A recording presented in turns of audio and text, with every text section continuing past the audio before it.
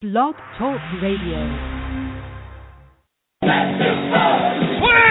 and a miss! One more time to party. Watch it fly! Do it again. Walk off home run!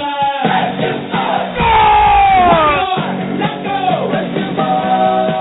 Do it again. It's the miracle finish we were looking for! Do it again. Come One more time. Let's Got him on strike! do it again. Way back in right! We're going for the double. That ball's got a chance! Gone! Do it again. The Tigers on the step. Bob Dean at home!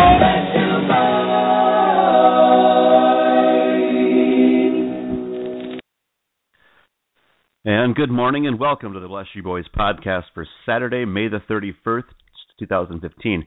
I'm your host, Hookslide. Happy to have you along for the ride as we delve deep into the mystery of this past week in Tigers baseball. If you are a first-time listener, the Bless You Boys podcast is a feature of the Bless You Boys website. That's SB Nation's Detroit Tigers blog.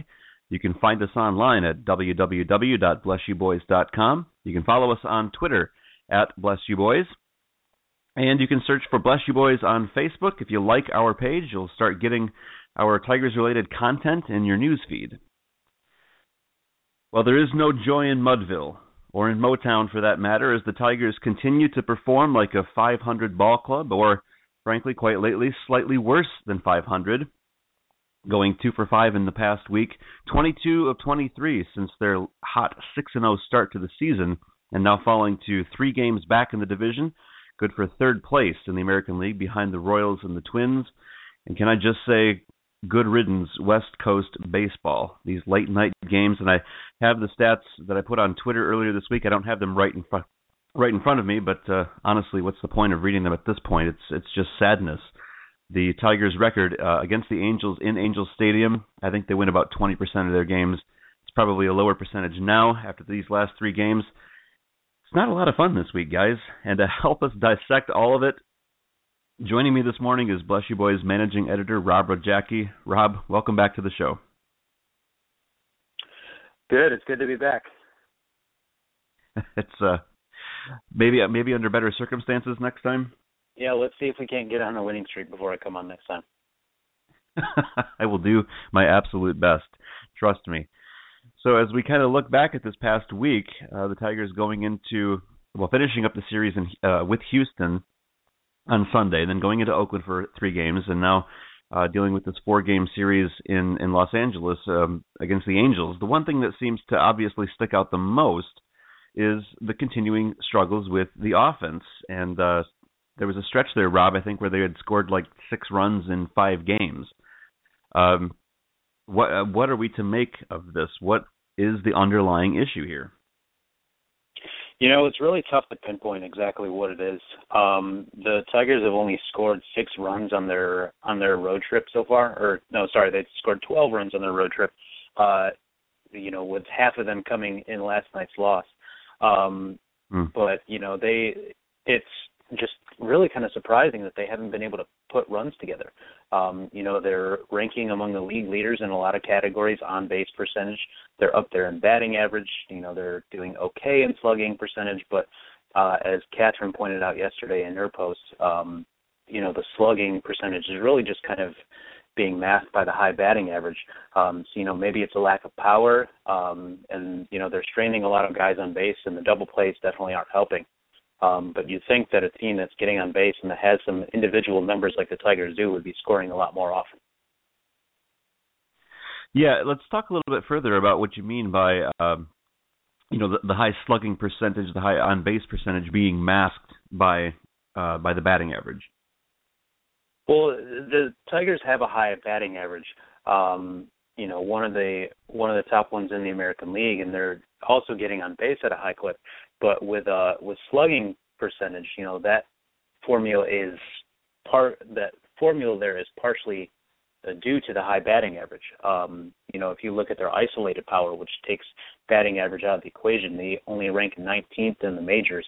Actually, they're 18th this morning after after scoring a few runs last night, but still a lot lower than you thought that a lineup with Miguel Cabrera, Yoenis Cespedes, and J.D. Martinez would have had.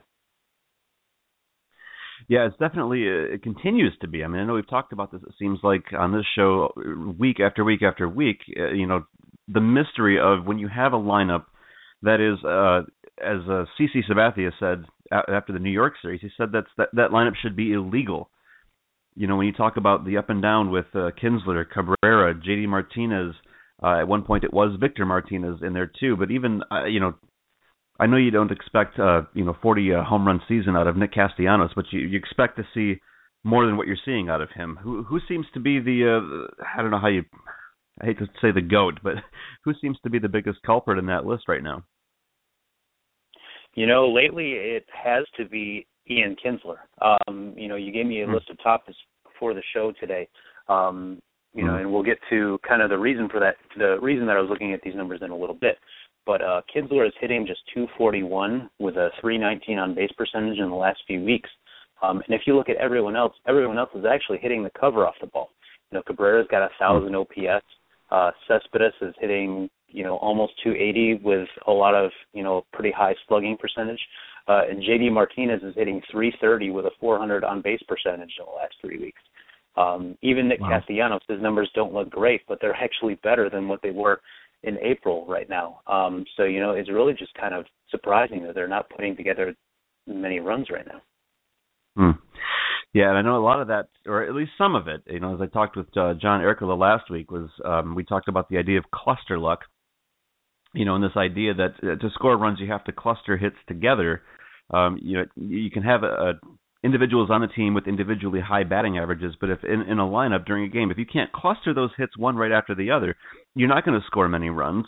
And, on the cluster luck table, the Tigers are actually sitting, in terms of runs scored due to cluster luck, they're sitting 29th out of 30 MLB teams right now with a negative run score due to cluster luck. So, Rob, is there anything that they can even do about it, outside of just hoping to get lucky and start stringing some of those hits together? I definitely think the luck plays partially into it. They've hit into a lot of double plays, and I think that a lot of that is due to just their high on-base percentage. They're getting on base more than other teams, so they're going to hit into more double plays. As I pointed out on the site, a week or two ago, they're also hitting the ball on the ground a little bit more often, which I think comes with the territory of having a few more select hitters like Anthony Gose, Rajai Davis, and Jose Iglesias on the roster. Those guys haven't been grounding into as many of the double plays as some of the slower guys, but still, you're getting a lot more runners on base than other teams, so you're going to be hitting into more double plays. As far as both the double plays and the lack of run scoring goes, I think that the lack of power that we touched on just a moment ago is really kind of hurting the Tigers in that regard. You get guys on base, and if you're hitting singles, you got to string 2, 3, 4 hits together before you start scoring any runs. Whereas a team like, we've compared them a lot to the Astros over the last couple of weeks. The Astros are hitting home runs in bunches. And when you can drive the ball out of the park, that's, 2, 3, even 4 runs in a quick hurry. And as far as the double play goes, when you get a guy, on first base more often than in second or third, you're obviously, we have that double play situation set up. So I think that's part of the reason why they're hitting into so many as well. Yeah, it's amazing what the power of the home run will do for you, as we saw in that series with the Astros. And I know we'll get to Anibal Sanchez, in a little bit here and talk about his issues. But as we saw in that game last Sunday against the Astros, if you can hit, as many home runs as they do, if you can lead at least the American League in home runs, then you can also afford to lead the league in strikeouts. And we saw with Sanchez on Sunday, he racked up 11 or 12 strikeouts against the Astros, and yet still managed to give up 7 earned runs and lost the game because, like you said, if they can hit the home runs, then you don't have to worry about stringing together 4, 5, 6 base hits. But the other thing I wanted to mention, Rob, is that it sure seems like in the last, week's worth, maybe a little less than a week's worth, as we've watched the Tigers hit into double play after double play, lead the major leagues in double plays, on pace to possibly break a historical record for double plays. It seems like Brad Ausmus has countered by putting more Tigers in motion on the bases and trying to steal bases, and it seems like we're watching them get now thrown out on the base paths a lot more. Yeah, it definitely seems that way. The Tigers are ranked below league average in base running runs, a Fangraphs stat that tries to be kind of a catch-all for all things base running. They're still leading the league in stolen bases right now, but they're also running into outs a lot more often too. I don't know if that's a product of the Tigers trying to get things together and trying to get runners in motion and trying to jumpstart the offense, or if the guys that do have the green light are just picking bad spots to run in. They rank 29th out of the 30 teams in the majors right now with negative 6.5 base running runs. It's not too far off the league average, and even if you extrapolate it out to the end of the season, you're only talking about maybe a win or a win and a half worth of difference compared to the league average. But still, that adds up, especially if they're hitting into more double plays, which the base running runs also takes into account. They've made some puzzling decisions on the base paths. They made one last night, too, when Miguel Cabrera tried to stretch a single into a double in the first inning. Right. And that kind of came back to bite them at the end. Brad Ausmus challenged it and didn't get the call to go in his favor, even though Cabrera may have been safe, but there wasn't really a conclusive angle to it. But then there was another moment later in the game that Ausmus could have challenged, but he didn't have that challenge available.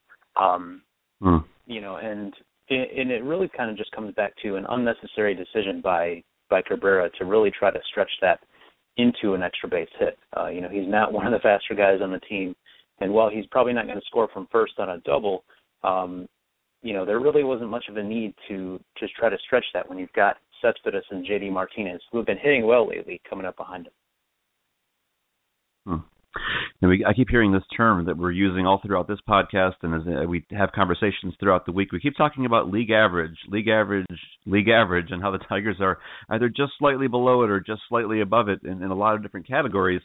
And it's maybe important to remember that that's exactly how they're performing right now, is they're performing like a league average team. Not worse than. I mean, they're not sitting in last place, in a 10-game losing streak, but they are certainly performing like a league average, stringing together about a 500 record in the last, since that 6-0 start. Like I said, they're only one win under 500 for that 6-0 stretch. So you have to wonder, what is the piece that they need that kind of puts them back up over that 500 mark? And Rob, I wanted to ask you specifically about the how the offense is performing with and without Alex Avila. And I was looking back on the stats since he's been gone. I didn't realize he's actually been out for a little over 3 weeks now. I didn't realize it had been that long. And in that period, since he's been gone, they're 10-12. And in the time that he was with them, they were 18-11. Is it possible? I mean, I know it's kind of a weird way to look at the stats, and it's hard to gauge individual performance in that. But is it possible that maybe he was a bigger contributor to the offense than people realize? I don't know if Avila is, the big offensive contributor that the Tigers needed. Obviously his on-base percentage helps. But like I said earlier, I was looking back at some of the stats over the last 3 weeks, some of the individual numbers, and, there are a lot of players in the Tigers offense that are hitting well. We already touched upon Cabrera, Cespedes, and Martinez. Nick Castellanos is only hitting .244 with a .281 on-base percentage, but believe it or not, that's actually better than his season-long numbers. James McCann is hitting well with .277 average and a .329 on-base percentage. That's not as high as Avila's OBP would be, but it's still pretty respectable for a catcher. Jose Iglesias is hitting .320 over the last 3 weeks. Anthony Gose is hitting .329. Rajay Davis has been kind of scuffling with a .314 on-base percentage. But, you've got guys getting on base in front of the big bats, and for whatever reason, they just haven't been able to string runs together. So possibly Avila is a contributor, but maybe not as big as we think. Because, like you said, it seems like James McCann is more than adequately, filling that spot. So that kind of maybe shifts the spotlight a little bit to, obviously, Victor Martinez and what his role is in this whole thing when he gets back. Yeah, the Tigers really are missing Martinez's bat. And I'm not talking about the guy that, has been scuffling along this season, or the guy that went bananas last season with 32 home runs. They're just missing kind of that steady presence within the middle of the lineup, the guy that can drive the ball to all fields. and can rack up, 30, 40 doubles in the season. It's a dangerous bat that they're missing right now. And, they've been, I don't have the numbers in front of me what Tigers designated hitters are doing since he hit the disabled list, but it can't be much better than what he was doing, even on a hobbled leg. Yeah, like I said, you don't have the stats necessarily in front of us for that, but it does seem, when you go by the eye test these last couple of games, there have been several points for me at least, where Cabrera has come up in the lineup and either been, intentionally walked, or you have a situation where the DH is coming up and you feel like, boy, it would be really nice to have a healthy Victor Martinez, even if it's not, like you said, the 2014 version that's going crazy, but just that steady guy who's going to make contact, who's going to put the ball in play, in some way and kind of move things along. If we shift gears, though, Rob, moving a little bit off of the offense subject, why is Anibal Sanchez giving up so many home runs? I mean, we were looking at these numbers. His last start actually was pretty good. I think it was just 2 earned runs that he gave up. But he did give up a home run in that game, and that just kind of brings back, the memories of the previous start last Sunday against the Astros when he gave up, goodness, was it 2 or 3 home runs in that game and 7 earned runs. Rob, I was looking back at his career stats, and he gave up as many as 20 home runs in both 2011 and 2012.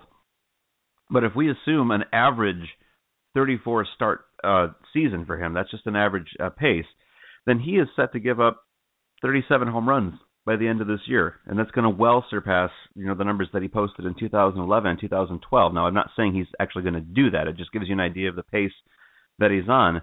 But do we have any idea why it is that he's giving up so many home runs at this point after having success with that over the last couple of years? Like the offense, Anibal Sanchez's struggles are just a pure mystery. This guy has been one of the most consistent pitchers in baseball as far as limiting home runs go. You said that he gave up 20 home runs in 2011 and 2012, but that's actually not too many for a pitcher that's making 30, 32, 33 starts a season like Sanchez does, at least when he was healthy.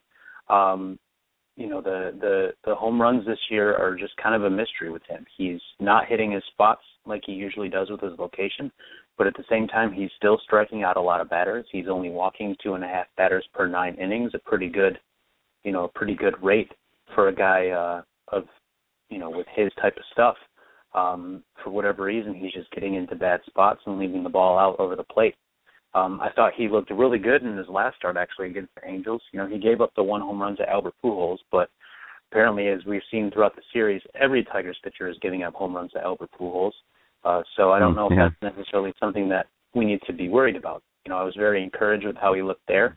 I kind of joked about this on Twitter that, the Angels started that night. Hector Santiago drew a pair of lines down the middle of the mound at the start of the game.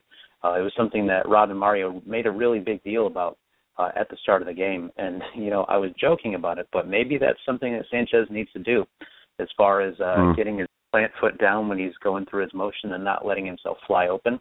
I know that that's something that the TV announcers had talked about in the past with him, and that he was not necessarily finishing his delivery as well as he usually does, and maybe that's the reason why he's leaving the ball up and opposing hitters are getting to it. Yeah, I have to wonder how much of this, again, is just kind of a weird luck-based thing, because when you start looking at some of the peripherals, like his ground ball to fly ball rate, he's not that far off the league average, in terms of the number of fly balls that he's giving up. But when you look at the fly ball to home run rate, his fly ball to home run rate is actually double the league average right now. And so you kind of look at that and think, how is that possible that he's giving up roughly the same amount of fly balls to ground balls as everybody else, and yet every fly ball he's giving up turns into a home run? Yeah, and that part of it may be a little bit luck-based. That a home run for fly ball ratio of 15%, what Sanchez is allowing that right now is a little bit unsustainable. So maybe we'll start to see those numbers kind of come back to earth a little bit. But at the same time, the weather's going to start getting warmer and the ball may even start flying out a little bit more. It's kind of puzzling with him. I'm taking a look at his Fangraphs numbers right now, and he's allowing hard contact 29% of the time. I'm not sure exactly how reliable these stats are yet. This is kind of a new area for sabermetrics and everything. But he's allowing a little bit more hard contact than he had in the past couple of years, and that's potentially why he could be allowing more of these home runs. Maybe opposing hitters are just simply hitting the ball harder against him, and that's why the ball's flying out. It's really kind of a mystery. Yeah.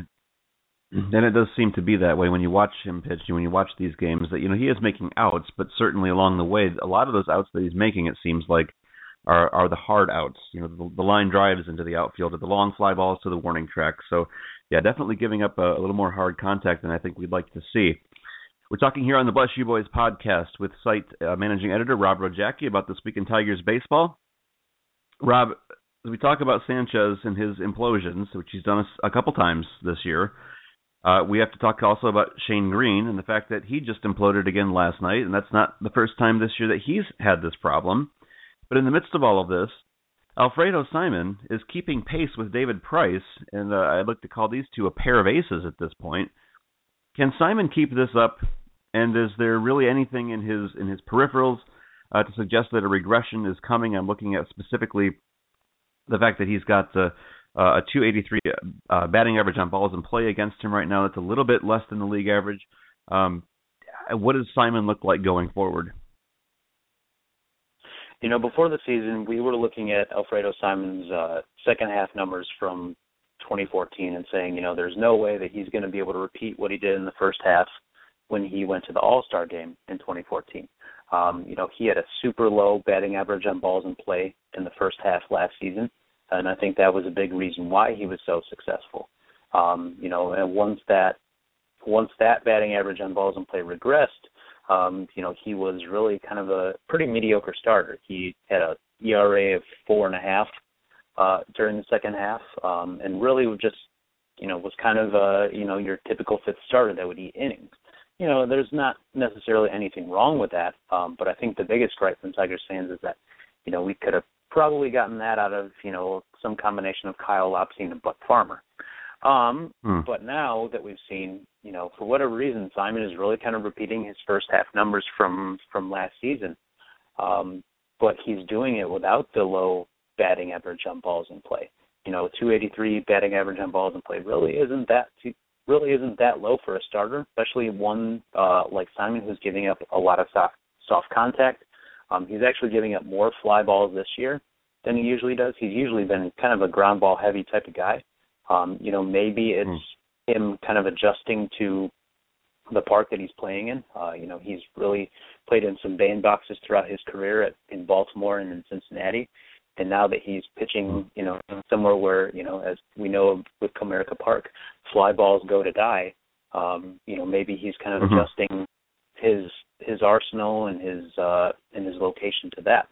We'd have to take a little bit closer look at the numbers to see exactly how that's materializing, but he's getting more fly balls compared to ground balls this season than he has, actually in any season in his career now that I'm looking at it. And for whatever reason, it's been working for him. So hopefully this little long layoff that he's had won't affect him too much. Yeah, and it does sound like, I think the latest word we heard is that he's returning and should be able to make his next scheduled start, I want to say next Tuesday. Is that what you heard as well? Yep, I saw that. He's going to be starting on Tuesday against the A's, according to reports. And that actually sets the Tigers' rotation up pretty well for the next week. I was looking forward at it. And Simon's going to be starting on Tuesday with, I believe it was Sanchez set to start on Wednesday, Green on Thursday, and then you'll have a weekend rotation of Price, Justin Verlander, if he comes back from this rehab start well, and Alfredo Simon in the series against the White Sox. Not too bad. That's it's a murderer's row of pitchers in some respects, and we'll talk a little bit more about Justin Verlander's rehab and when to expect him back in a little bit. I wanted to talk just briefly, though, about one other kind of glaring issue in the last couple of weeks, and that's the issue of Hernan Perez. We all know, kind of how ugly those stats look right now for him on his offense.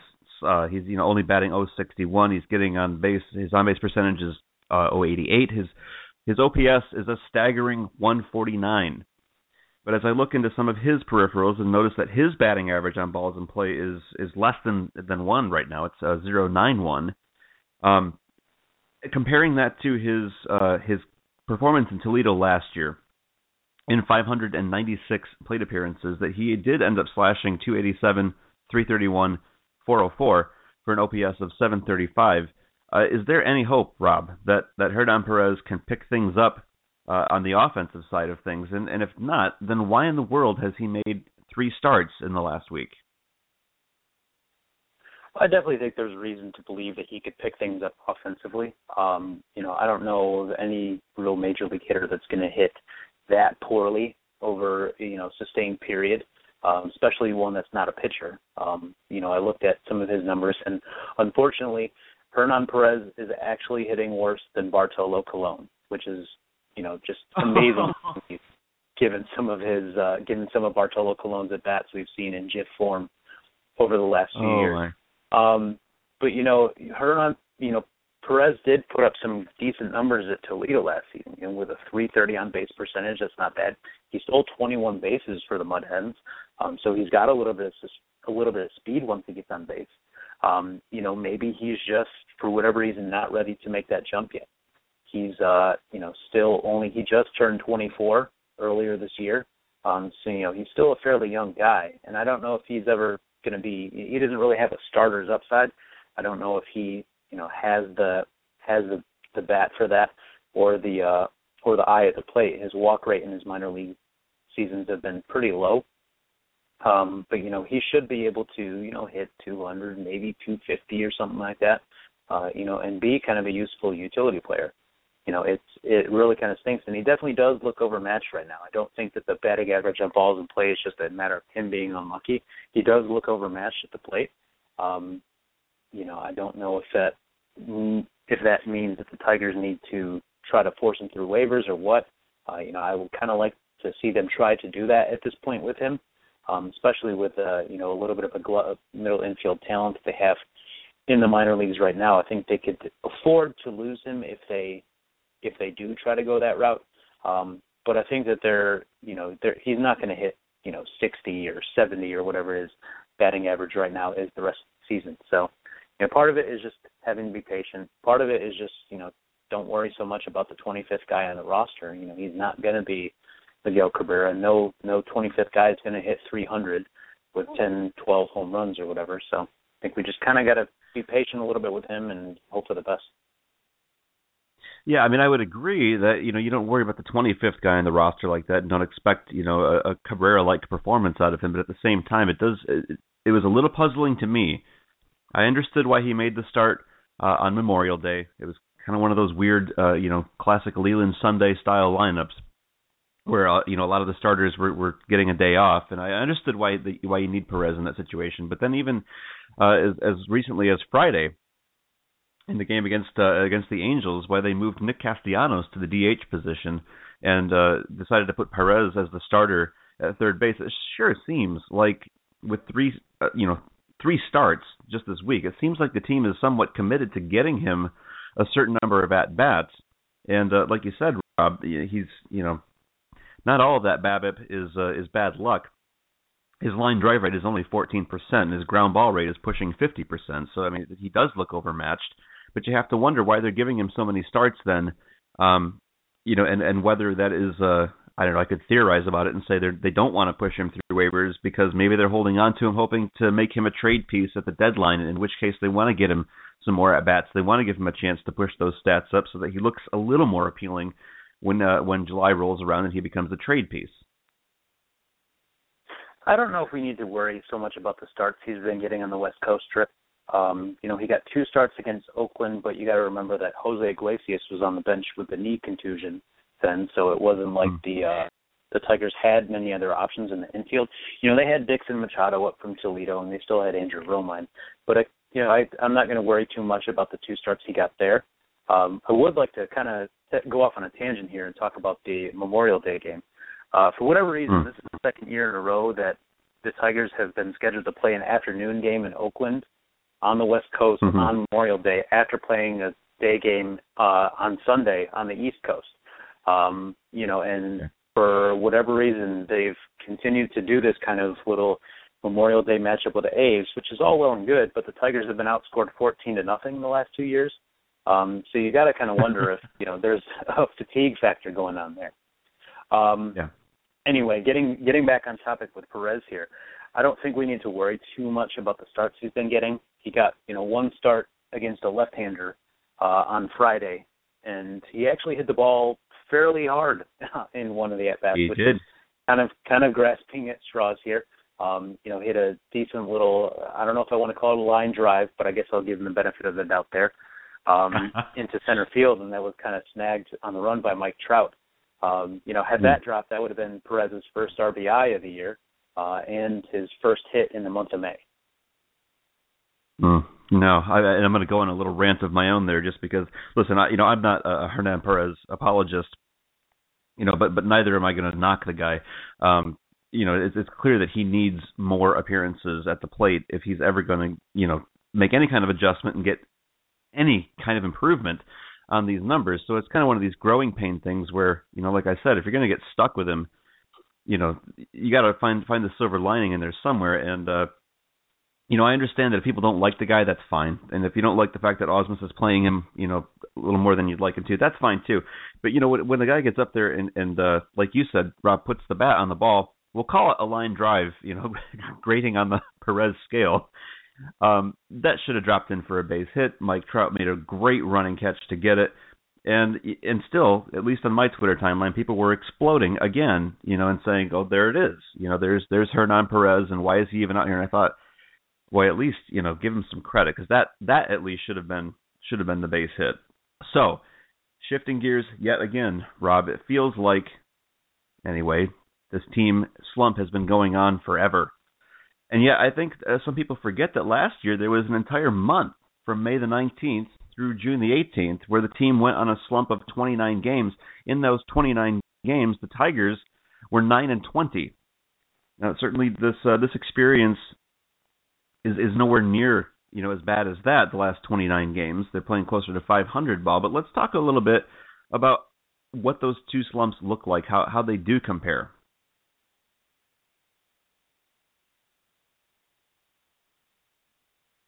Are you with me, Rob? There we go. Sorry, I got caught with my mute button on for a moment there. Okay. The Tigers have definitely kind of been, I don't even want to know if I want to call it slumping at this point. They're just kind of shuffling along. And I think part of that is due to the injuries they've had.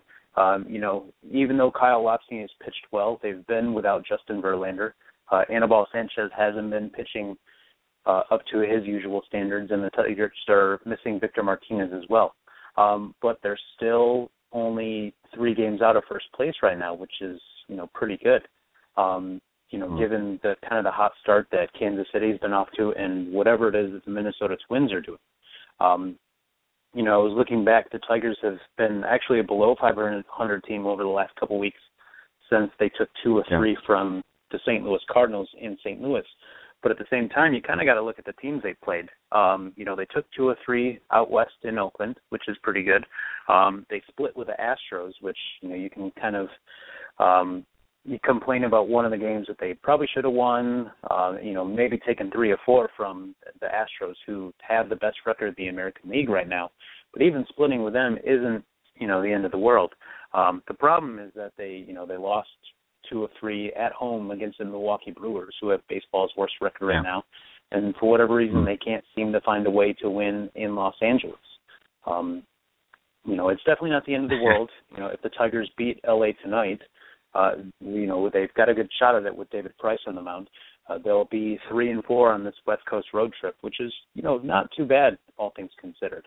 If you can go just under 500 like that on the West Coast, I think that's kind of almost a victory in itself. And if they can, hopefully pick up a game on either the Twins or the Royals today, I think they're still in a good spot. They've been much further behind in the division in recent years at this point in the season. So I don't think there's really anything to be too worried about with them yet. It'll be kind of interesting to see what happens when they get some of their guys back. They get Justin Verlander back, they get Victor Martinez back, and we'll see what happens with the team then.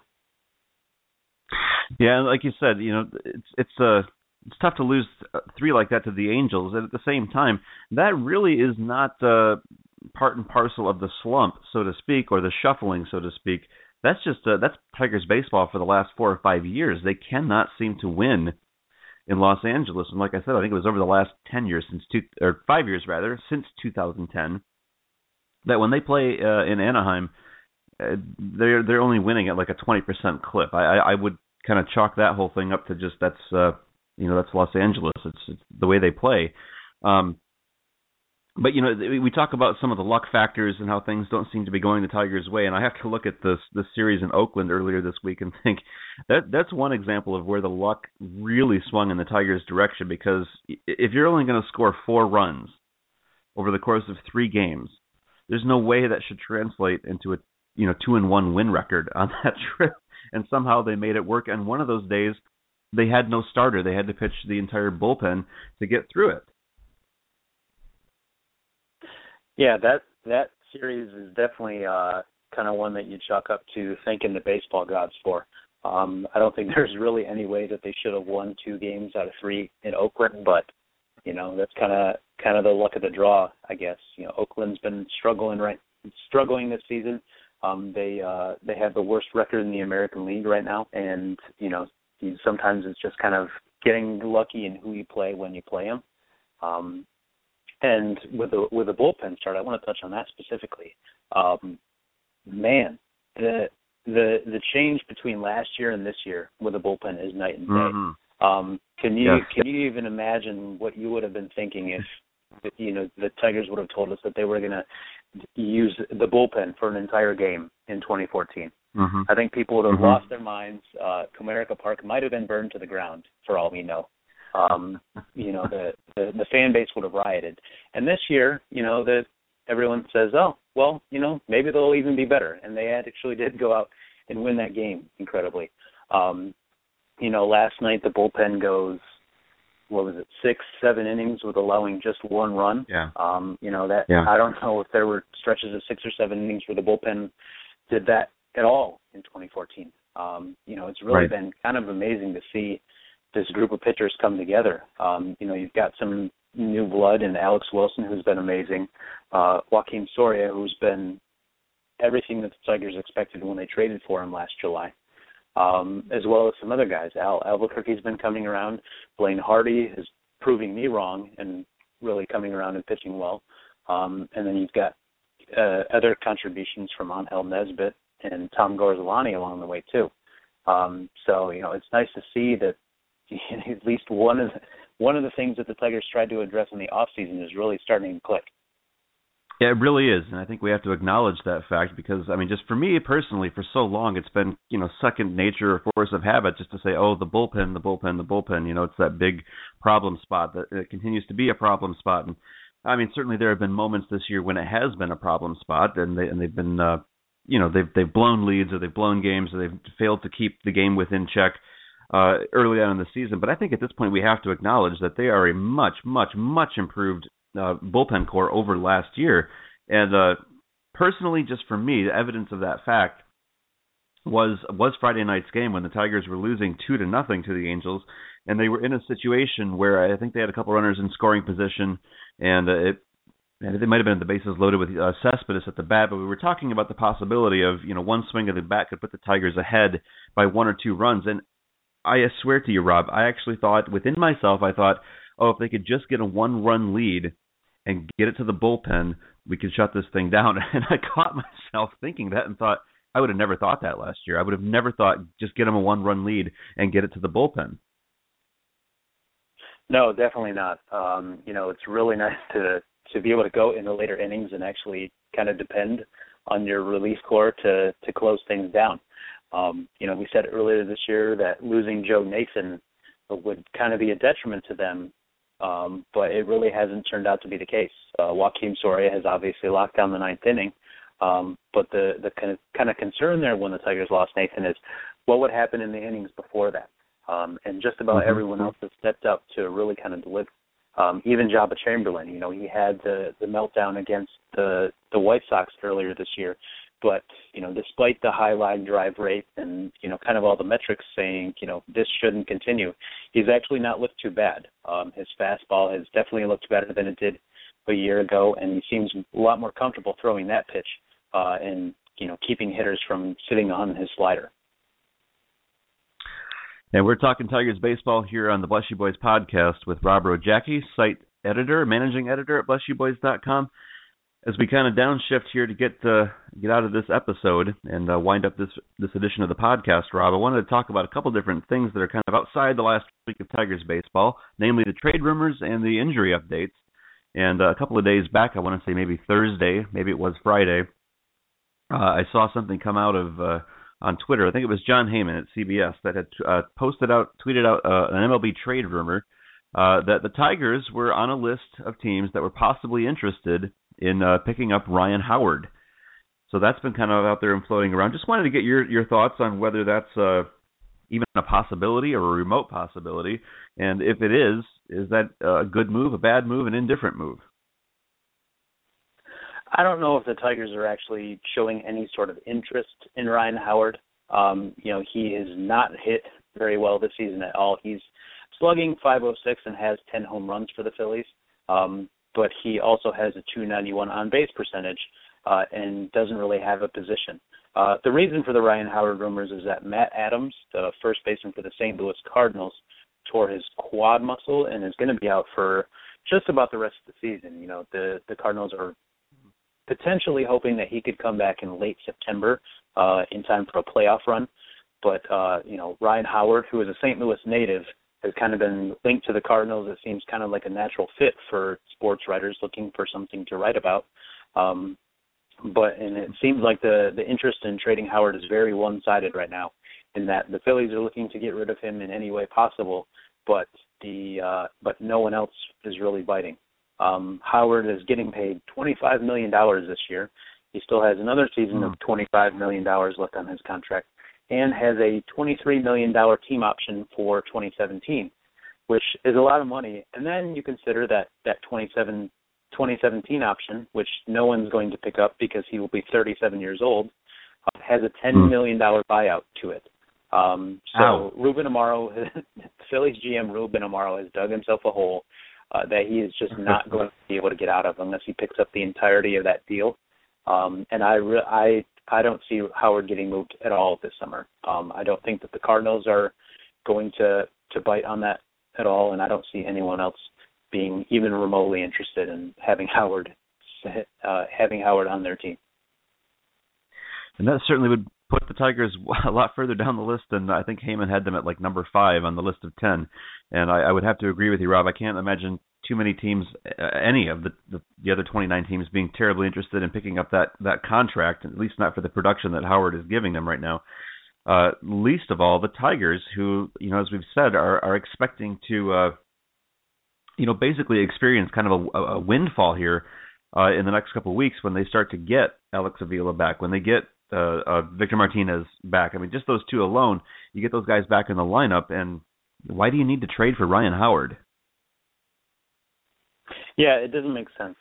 Even if Victor Martinez is out for a few more weeks, I kind of suspect that Martinez will be out for a little bit longer than people are suspecting. For whatever reason, it kind of just doesn't add up to me with him. I know we're kind of going to talk about Martinez a little bit more in a bit. But with him, he goes on the DL one day after kind of tweaking his knee, it seemed, when he was running to first base. Now he's not with the team. He's in Orlando, not necessarily in Lakeland where, the team has their facilities and extended spring training and all that. But he's working out with some, a trainer of some sort in Orlando. It just kind of doesn't add up to me, and it almost makes me wonder if he may have tweaked his knee or did a little bit more damage there, and that's the reason why he's, off with this, in this different area. It just doesn't really add up, and I don't know if this is necessarily the rest him for 2 weeks and get him back in the lineup situation that everyone was hoping that the Tigers would do a month ago. Yeah, that is a very strange situation. I did want to talk to you a little bit further about kind of the in-depth details of, what you know and what you suspect. With Vimart in particular, I know at the beginning of this whole season and things were kind of not going well for him, and you wrote a piece for the site, a response, I think, to a mailbag question as to whether they should put him on the disabled list, and you were of the opinion that no, they shouldn't, because it's not necessarily an issue of pain. It was an issue of strengthening and mobility, and the only way for him to kind of rehab that is to play through it and to actually be taking swings at the in major league games. And certainly as they then moved him to the disabled list, it seemed like we were hearing the same kind of thing, out of the Detroit Tigers camp, confirmation that it's not necessarily pain, it's a strengthening issue, which kind of made me wonder, Rob, why did they put him on the disabled list to begin with then? Well, I think the reason they put him on the disabled list, assuming he didn't do any more damage to the knee with that base running, tweak or whatever you want to call it, Martinez just kind of wasn't progressing like he should have. He was slowly progressing and starting to look a little bit more comfortable at the plate, but for whatever reason, he wasn't, getting stronger, looking any better. Even with playing every day and taking swings and everything that a lot of people were kind of worried about him not doing or doing a little bit more damage with, he should have been progressing quicker than that. And for whatever reason, he hasn't been, and now he's finally decided to put him on the disabled list. I was kind of at the beginning of the year that the Tigers may have rushed him back a little bit. He didn't look too comfortable during a lot of his swings during spring training, but then he goes and hits a home run, and I think it was the last game of spring training, and then all of a sudden he gets activated for opening day. I thought there was a big difference in how he looked versus how Miguel Cabrera looked in their respective swings during the spring. And I think that, maybe the Tigers kind of rushed things back a little bit, and Martinez could have benefited from a week or two on the disabled list to start the year. So if he's not getting swings in live games, then Rob, how is he rehabbing? If it's an issue of needing to kind of play through it and build up the strength and conditioning, that kind of thing, how does he get that now if he's not actually at the plate taking live at bats? Well, it seems like with how slowly he was progressing, there may have been a little bit of irritation or inflammation or whatever you want to call it in his knee going on, and I think part of that is just kind of needing a little bit of rest. For whatever reason, it seemed like he would have progressed quicker than he did. But with him, I think that a little bit of rest, a little bit more focused rehab, and not having to go through the rigors of playing every day and traveling and all the different things that can kind of impact the player. Hopefully we'll see a quicker recovery from him. But at the same time, with this whole situation of him being in Orlando, with I don't know, I guess you want to call it a mystery trainer or whatever, it doesn't really add up to me. So I think there's something more to this than what we're seeing.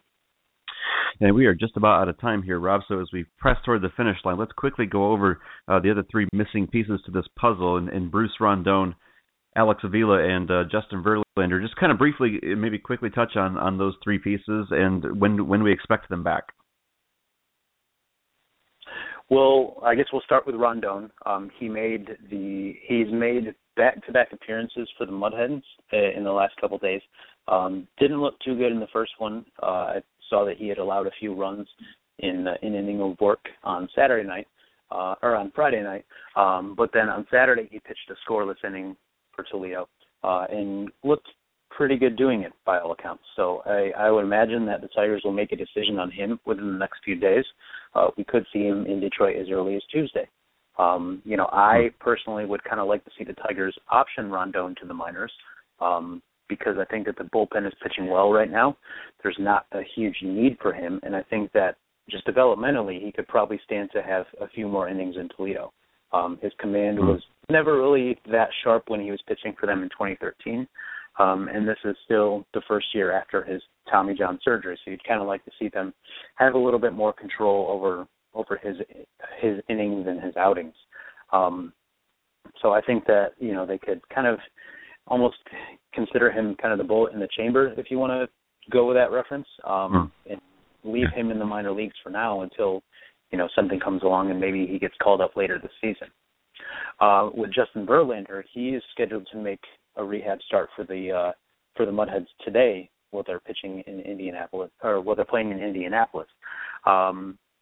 Based on everything I've read with that, it seems like if he looks good in that start, doesn't have any pain afterwards, he'll be up in Detroit to make a start this weekend against the White Sox. It seems like the Tigers have gone the correct route with him so far, and that he will probably be, it seems like he'll be good to go based on how this outing goes. I was kind of chuckling at myself earlier. I was looking back. This will be Verlander's first ever appearance in AAA ball. So I think that's kind of an interesting little tidbit and a nice little treat for Mudheads fans that are able to get out to Indianapolis for that game. And as far as Avila goes, it seems like he's going to be getting back to quote-unquote baseball activities this week. I don't know how quickly he will progress with that. Being a catcher, that's definitely a lot more taxing on his knees than any other position on the diamond. So we'll see kind of how he feels as he gets back into doing, squatting behind the plate and calling a game, things like that. The Tigers have said that if he goes on a rehab assignment, it won't be a terribly long one, but you've got to kind of wonder how his knee is going to hold up to catching 9 innings throughout a game, squatting behind the plate for 20, 30 pitches an inning, things like that. So that's going to be kind of a play-it-by-ear situation as we go along. Yeah, and it's like I said, there doesn't necessarily have to be a rush with that. With Avila's knees, I know he's kind of getting up there in years a little bit. There's with the option there of James McCann, and I think again he has acquitted himself marvelously so far in this 2015 season. There doesn't really seem to be a whole lot of necessity there to say we got to throw Avila back out, as the full-time starter 90% of the time. Like you said, it would be nice to see, to see them play cautiously with him and give him a little bit more, maybe 50-50, platoon time with McCann, because they can. Yeah, they definitely can. And you almost wonder at this point, with Avila coming off the disabled list, but Victor Martinez still being there, if the Tigers will carry 3 catchers for a little while. You got Brian Holiday, who has only had 17 at-bats, but he's, hit fairly well in those at-bats. He's got a couple doubles and a homer. He's played well in the limited action he's gotten. And as you said, James McCann has really looked good in his playing time. But the Tigers have a big hole in the middle of that lineup. They definitely need a left-handed bat. So, you might see Avila DHing a little bit to go along as he kind of progresses through this rehab. He can kind of DH during the day, and then, whenever else the team is working on things, kind of getting in his work in and his rehab in for getting back to playing behind the plate. It's not necessarily, with him, it's definitely not a concern of service time or anything like that, like you might have with some other players. So I think that the Tigers could kind of benefit from using him in this in a little bit of a different role while they're still waiting for Victor Martinez to come back. All right, and with that, we will start to wind things down here on the podcast. Rob, I want to thank you for stopping by. Why don't you tell the listeners where they can find you online? Well, any and all of my writing online will be at Bless You Boys. I'm also on Twitter at BYBRob, and I'm doing a majority of the tweeting for the Bless You Boys account. All right, sounds good. Guys, you can follow him at Bless You Boys on Twitter. It's always kind of fun to watch those live tweets during games and try to figure out if it's you or it's Kurt or if it's somebody else. We should make a contest out of it, don't you think? Maybe spot the tweeter, win a prize. Yeah, I think so. Any references to pop culture within the last 20 years are probably me, and anything before your time is probably Kurt. And shots fired. Thanks again for stopping by, Rob. We will catch up again in a couple of weeks. Awesome. Thanks for having me.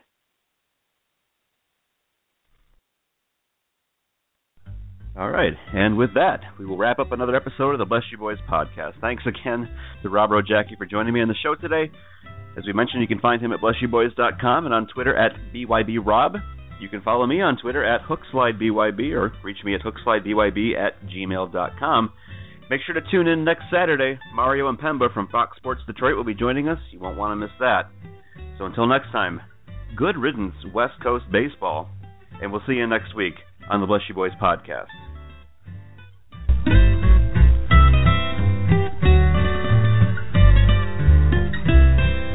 there's never been a corner like Michigan and Trumbull. That'll get him out of the old ballpark.